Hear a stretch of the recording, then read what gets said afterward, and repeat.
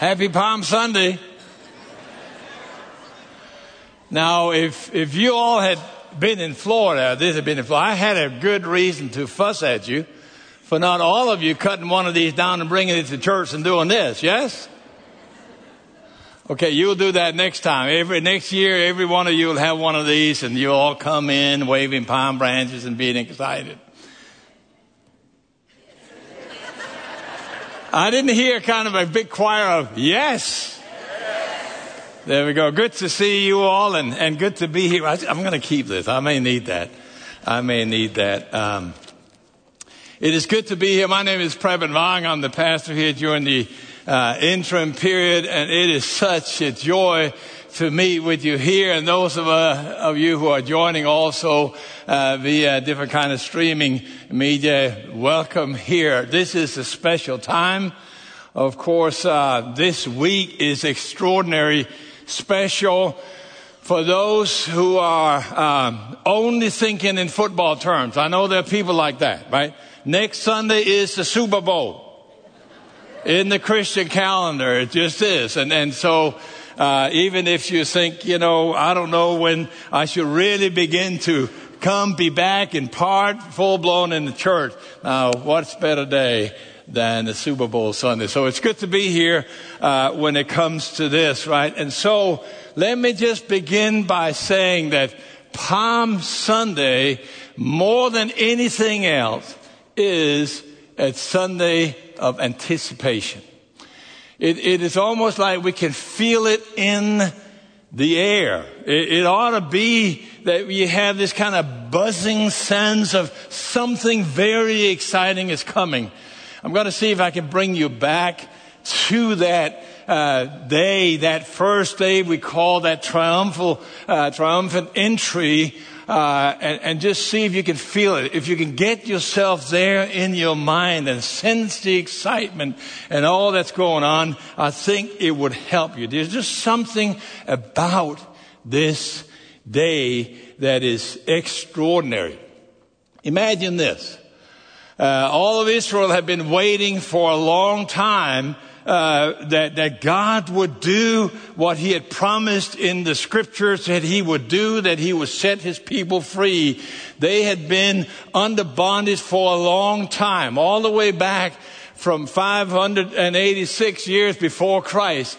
They were taken captive into Babylon, and then, they were allowed back to the land by the Persians that followed that, but they were still not free. They were under their bondage. And then came Alexander the Great and the Greco-Roman, the Greek kind of empire that dealt with that over years. They had a short little window of freedom after a revolt, and then Romans came, and they had just been under bondage for so long. It was, everything was, can you feel that? Kind of, if you can get there, and everybody was talking about this, what's going on. It's like a spring that you are pushing back, and the minute you release it, all kind of energy is let loose, or some kind of, bow and arrow, and you have pulled it as far out as you can, and you let go, and that's the kind of energy that is being released now. As they come, and as they do, what they knew was going to be somewhat of a messianic event. The same kind of description is what we have of what would happen in the new world. Right? When Jesus come back and in the Revelation, in the book of Revelation, chapter 7, it says like this: after this, I looked, and there was a vast multitude from every nation, every tribe, every people and language, which no one could count. And they were clothed in white robes with palm branches in their hands. Yes? That's the kind of atmosphere we find here. And so I want to talk to you in this series that we have had about for life, when we are talking about how this means not just for the duration of life, but for the creation of life and for the sake of life itself. Anticipation is special. There's something going on when we sense that anticipation. If I can't get that into your heart in any kind of way, I'm going to ask you to spend some time praying the Lord will fill you again with a renewed, fresh, invigorating, life-giving kind of anticipation. Just think of it this way, right? Anticipation in the true sense of that word is like having a foretaste. It is experience hope in such a way it almost feels like it's here. It's not just that I hope it will come, but it feels so real already. It's like realizing in advance, if you will.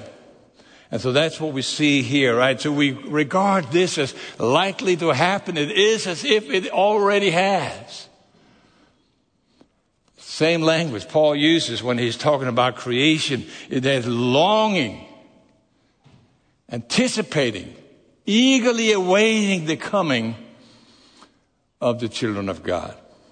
So you have this kind of a same language, and that's the background with which we are reading this. You say, why is it that everybody suddenly turns around toward this peasant Jew and then waving palm branches and cutting things down and throwing their coats and their stuff in front of it?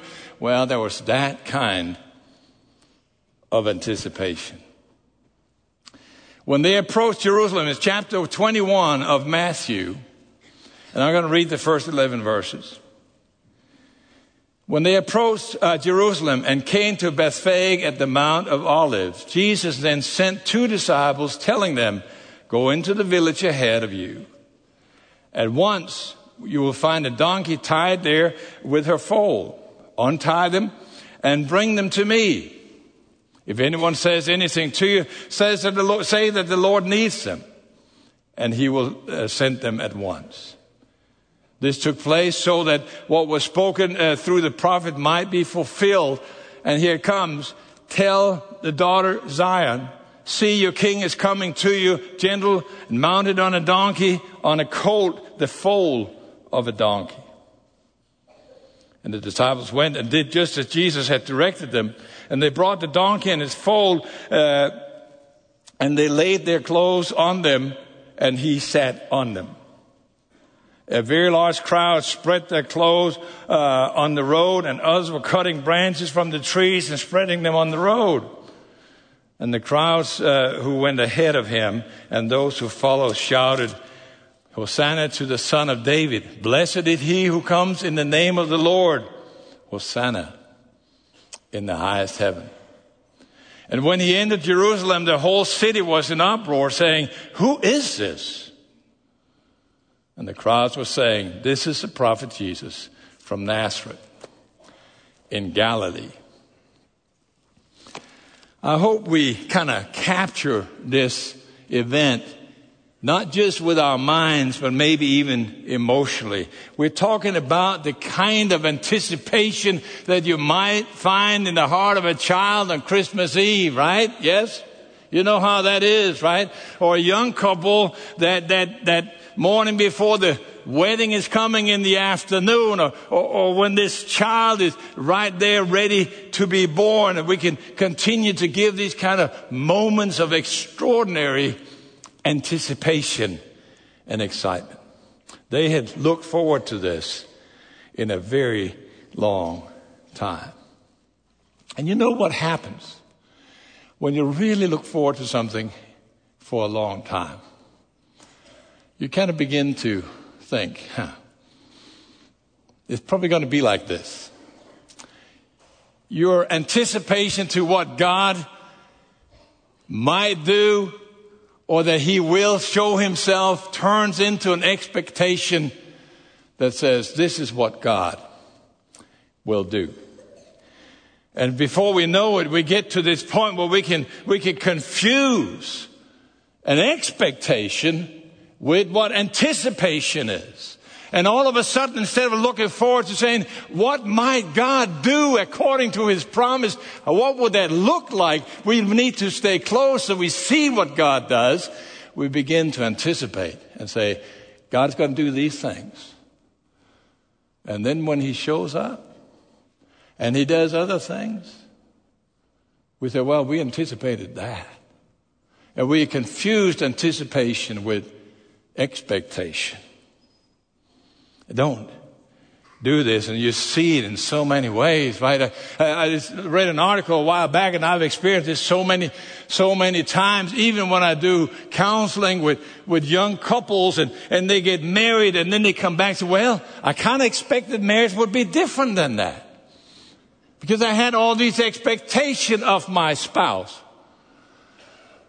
Instead of realizing that what happens is that the marriage itself is a shaping institution. You come in anticipating what might God do with us, together, through us, among us, and from us as we yield ourselves to Him.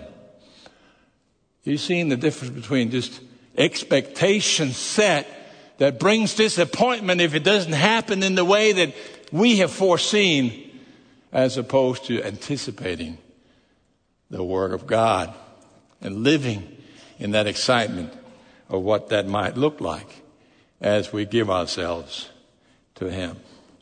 And that is a little bit the exact same way it happened here on that first day we call the triumphal entry, or now Palm Sunday. People have had very specific now expectation to what Jesus should do as the king. He had to be king in Jerusalem, and he fit the bill. Can you imagine anyone fitting the bill better than Jesus? If they got hungry and the whole people were struggling, he just needed a few fish and some loaves, and he would feed them all. If they had any kind of pandemic or any kind of illness, what would he do? In the name of me, be healed. No one could fit the bill better than that, even in terms of his power, right? The one who can still the storm by a mere word, he doesn't have to fear some kind of army coming from somewhere. He fit the bill, and they wanted him to be that kind of king in Jerusalem. But I want to say to you this morning, whether you're sitting at home or wherever you are, actually what time you listen to this, or all of us who are here at the beginning of this very special week that is the centerpiece of the Christian story really here, that Palm Sunday is a reminder for us not to confuse our own little small expectations with the anticipation that comes from just yielding to God and His promises. This time, this Palm Sunday will talk to us about the importance of leaning into the anticipation and not getting confused like that. It talks to us about the reality that our expectation always are too small compared to God's vision for what He wants to do. And it talks to us about the joy that flows when you have seen. This is about anticipating God's promises coming through. May I encourage you here and just say it like this, and say, instead of looking for God to do what you want Him to do, you just answer your little prayer or whatever that might be. Start praying that He will reveal to you and to us what His will is, that we may be able to join Him in His work. You know, the problem with our expectation is that they tend to be small and selfish and narrow and local, and God, just do this for me, and God's vision is so much grander and larger. So it's important, really, when you look at this, to meet life with anticipation. We are anticipating for the sake of life. You know, the Jews here, they were on their way to Jerusalem on this first Palm Sunday. And they expected that Jesus would become just a regular king. They thought He would be a mighty ruler, just like David had been 1,000 years earlier. They had told stories about this. They knew about this. These were the days when we were grand. And so that's what they wanted to experience again. Is that not often the case with us? We remember the times when things were great. Or were they just great for me? It doesn't matter. I want those times back. The days that were great for me. Yes? And we look for that. And we've confused the vision that God will pour out His Spirit upon all flesh to let us just go back to what was good. For me, they anticipated a regular king for a regular kingdom. And as you look at this text, you will see and just contemplate a little bit what happens with this. You know, a regular king also has a regular kingdom, and a regular kingdom has regular borders. It's limited in every which way. That's just how it works, right? And so, first and foremost, when you think about this, a regular king, or for that matter, a president, if you want to go that, they have rule and reign in a certain area. People outside that area, they belong to other kings or to other presidents, if you will. They live in a different way.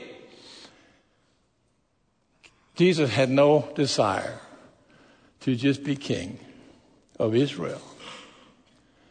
He wanted to be king of all people everywhere, not just limited to that geographical. His vision was so great that it would even include some place across the world, across the centuries, called Louisville, Texas. Quite amazing. Quite amazing. If he had been king of Israel just then,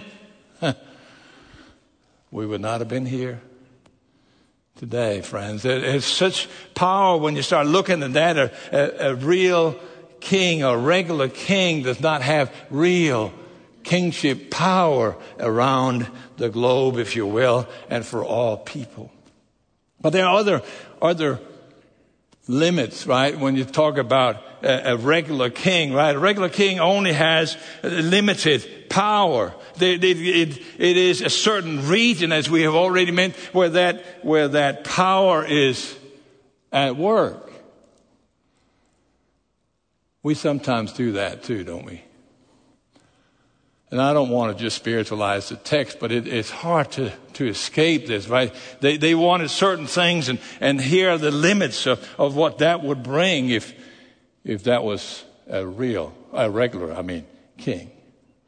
We sometimes allow him to be king of certain areas, but we blog off other areas of your life. But Jesus has no desire to have a power that is limited to just certain people and certain areas of these people's lives. He wants to be Lord of all people and all areas of life. And that's the anticipation that comes in. The vision. God has promised that He would be with me all the time, in every way, pouring out His grace, showing His love, not just to me, but even to the neighbors, even to those who are outside my area, those that I just meet every so often, those that are not part of my world, so to speak. He wants to be king of all. Because of that, we can share His good word with all, knowing that that's the vision. It's not just our little expectation for what we ourselves might need. May I dwell on this a little bit more and just say one thing more about this, right? A regular king can only have influence on the external circumstances of people's lives. They are in charge of social stuff, of financial, economical stuff. That's it. But Jesus does not want to just be king of external realities of people's life. He wants to help people with that which is within, that which make you, you. That's where he is with this. He has no intent or no interest in just being a kind of a genie of sorts that will answer some prayers. Lord, give me this. He wants to be the one who transforms your life, not just fills your life with stuff you may want. This is quite important when we look at this here, right? He desired to be there when your thoughts are swirling around one thing. He wants to be there when your life is filled with fear. He wants to be there when you're frustrated, you can't figure things out. He wants to be there when you get angry because someone says something they shouldn't have said. He wants to be there when you feel all goozy-woozy in love with things. He wants to be there in every aspect, not just have control over some things. You see, when you just want him to be king of Jerusalem, you're missing the vision of God. And it's so easy to get there. We understand that is just how it so often works.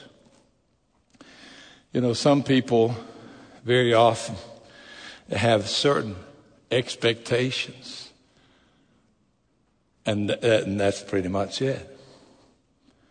They want to be related to Jesus, but not for him to be Lord of things that really don't pertain, quote unquote, you know what I'm saying when I say that, to Jerusalem. So this Palm Sunday, we're seeing here that his work is always greater than our greatest expectations.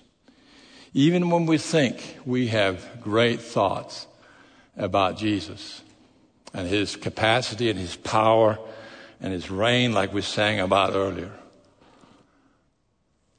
they're usually small visions.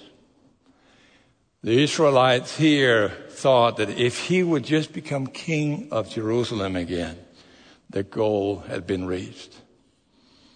Today, some of us may be thinking if he would just do this and that would show me his power and I'll be much more empowered to serve him. Others may think that if he just helps me whenever I pray, I'll take care of the rest. After all, as we know, right, God helps those who help themselves, right? No, that's bad theology, right? God is not just looking out to help with a crutch for those things that we can't do ourselves, right? We understand. But there's some that want to live like that. Jesus is not buying into that. Other becomes disappointed because he is now revealing to them as they yield to him that lordship of Christ, his kingship, if you will, requires very much a different reality than what we had thought ahead of time. So can we try and instead to find the anticipation that creates life, a kind of anticipation that instead of saying, I expect this and that will happen, to say, Lord, I long with eager anticipation to see what you would do and how my life will be shaped as I yield to you. That's the kind of king Jesus wanted to be, even as he was riding into Jerusalem. And there's enormous power in recognizing that his power cannot be limited to our small expectations like this. He's not interested in our little castles wherever they may be, or even just in the way that we want him to be Lord. The only thing we know for sure, friends, is that he is the sovereign God over all, the one through whom all the creation happened, also has the power, all the power in heaven and on earth. Are we getting this? Just think of this. How weird is this, right? He tells some disciples, go into this village and take a donkey.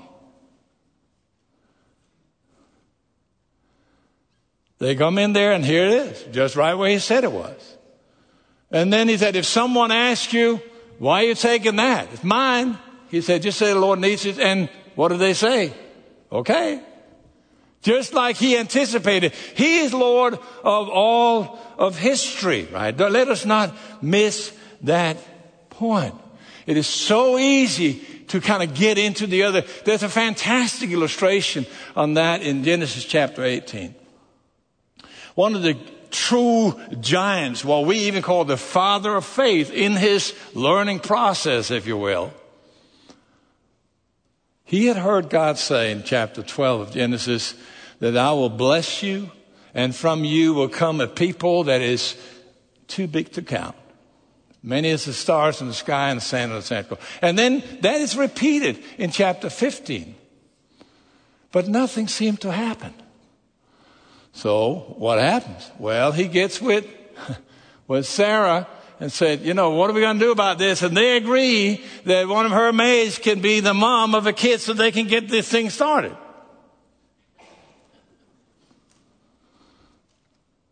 And then comes chapter 18. And 3 people visits. And now it's way beyond the time for normal childbirth. Sarah probably was 90 years old. And he said, she'll be with child in a year. And from that, it's all going to happen. He learned a lesson. Yes? His all little expectation of how that must happen messed things up. Yes? Just see the power of this. We can learn some of what's going on with this. It'll be an incredible lesson to learn. 500 years earlier, Zechariah had prophesied that this would happen at this moment. It's just strong when you look at it. But it moves on. And I wanted to kind of end with this and just notice here the power of joy that flows, this excitement, even though they had kind of somewhat tried to limit what God was going to do with their expectation, it was still the reality that joy flowed from the anticipation that God would do something. That's always the case. When you anticipate things from God, joy will flow, and I can sometimes always even use that as a measure. The lower the anticipation, the lower the joy, and vice versa. When you see what we just read from Revelation, or listen to what the anticipations are toward what will happen. When I stand before the Lord and I hear him say, well done, my good and faithful servant. That creates a joy and an anticipation even in life right now. When that evaporates, there's not so much left. Sometimes I want to say that, and I say it with all the heart I know to have on this, because it's reality for all of us, right? When expectations take over, disappointments often flow. But when anticipation takes over, joy flows. And it's so easy to confuse these little things. I mean, because we are filled with small, narrow, my world type expectations. But this week, Holy Week, the whole Easter season, if you will, if it does anything, it tells you how things are connected. What we experience here and discover is that there's always a cross before glory. If you want to desire or to experience Jesus' resurrection power, you must live a life that is willing even to pick up your cross and follow him. These things always go that way. That's why we see this whole week, as we see the expectation right now, the excitement right now, and how that then comes to real lows before we see the explosion of joy and light next Sunday. There's just something going on with this. There's an inner transformation that must come before. It's true on all levels, and we know it. So many people want to see political transformation. I'm here to tell you that what we learn from that is there will be no political transformation until there's been a spiritual transformation in people. We hear this, there will be no political transformation among people until we've seen a spiritual transformation within people. That's what we learn from this text. And it's so strong. And I want you to just see how that calls us out to announce the coming of the kingdom of God and how he will rule in our hearts. Just think of it this way. Who is the strongest? The butchers, if you will, or the executioners and the soldiers who captured Jesus in the Garden of Gethsemane, or Jesus who steps forward and says, I'm here. Take me and let the others go. Who is the strongest? Pilate, who against his conviction and in contrast with his own conscience, give in to the pressure of the Jews and hand over Jesus to be crucified, or Jesus when he stands before Pilate and says, I have the power to give my life, and I have the power to take it back. Who is the strongest? That high council, if you will, of the Jewish Sanhedrin, who sits comfortably in some room in Jerusalem and plan the next point on the agenda, or Jesus who struggles on the cross fighting the evil powers that they may be destroyed and your salvation may be made possible. Who is the strongest? Listen to this, friends. Who is the strongest even in your life? The one who will just fulfill your temporary desires, or the one who will fill your life with joy everlasting? Who is the strongest? The one who will just give you a couple of the things that you ask for, or the one who has the power to transform your very being? If there's a message that is powerful, go home again and read this message from the triumphal entry. So much to be said.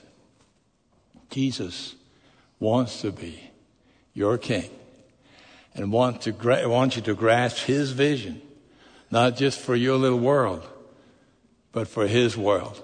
Yes? Can that happen right here? That we are filled with that kind of enthusiasm, for lack of a better word, that kind of anticipation, that we are really able to join that choir that were waving their palm branches and throwing their coats in front of him and saying, Hosanna to the Son of David. Blessed is he who comes in the name of the Lord.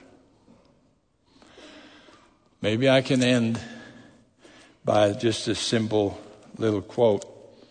You know, we all know about Jeremiah 29:11, and those of you who don't, go home and read it. And when you open it up, you have probably heard someone say it if you haven't never read it yourself. We tend to just read that. I know the plans I have for you. Plan the future and hope, just to shorten it up. What we don't read often is what follows. So I will give you future and hope, and you will call me and come and pray to me, and I will listen to you. And you will seek me, and you will find me when you search for me with all your heart, and I will be found by you. Can we capture that kind of vision, which is God's vision, even on a Sunday where we celebrate that he comes riding into our lives as a king on a donkey, which in the ancient world is an announcement of peace and joy. Father, would you speak to us even now?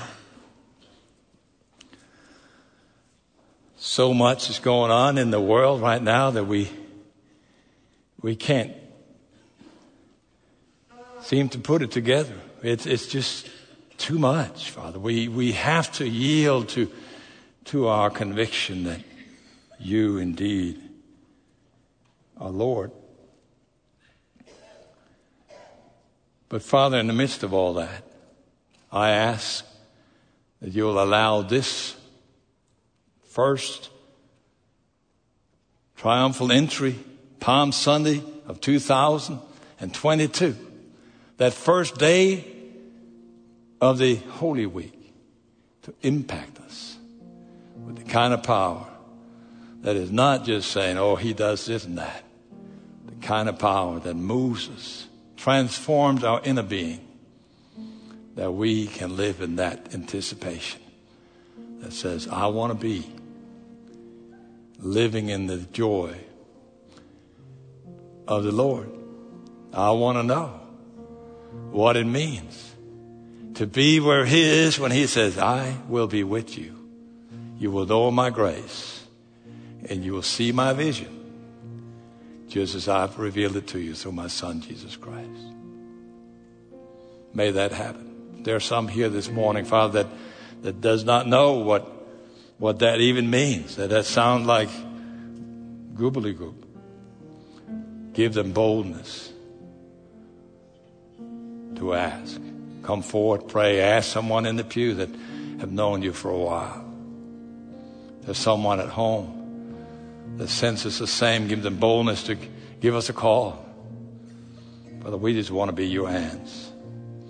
And we ask that you protect us also whenever we give in to that urge, that desire to just look out for our own expectation rather than to point to who you are and what you want to do in this world. Amen and amen. Let's stand, friends. Spend this time praying. If you're at home, you can kneel by your chair or sit where you sit, maybe lay on the floor, whatever God calls you to do. Let's deal with God right now.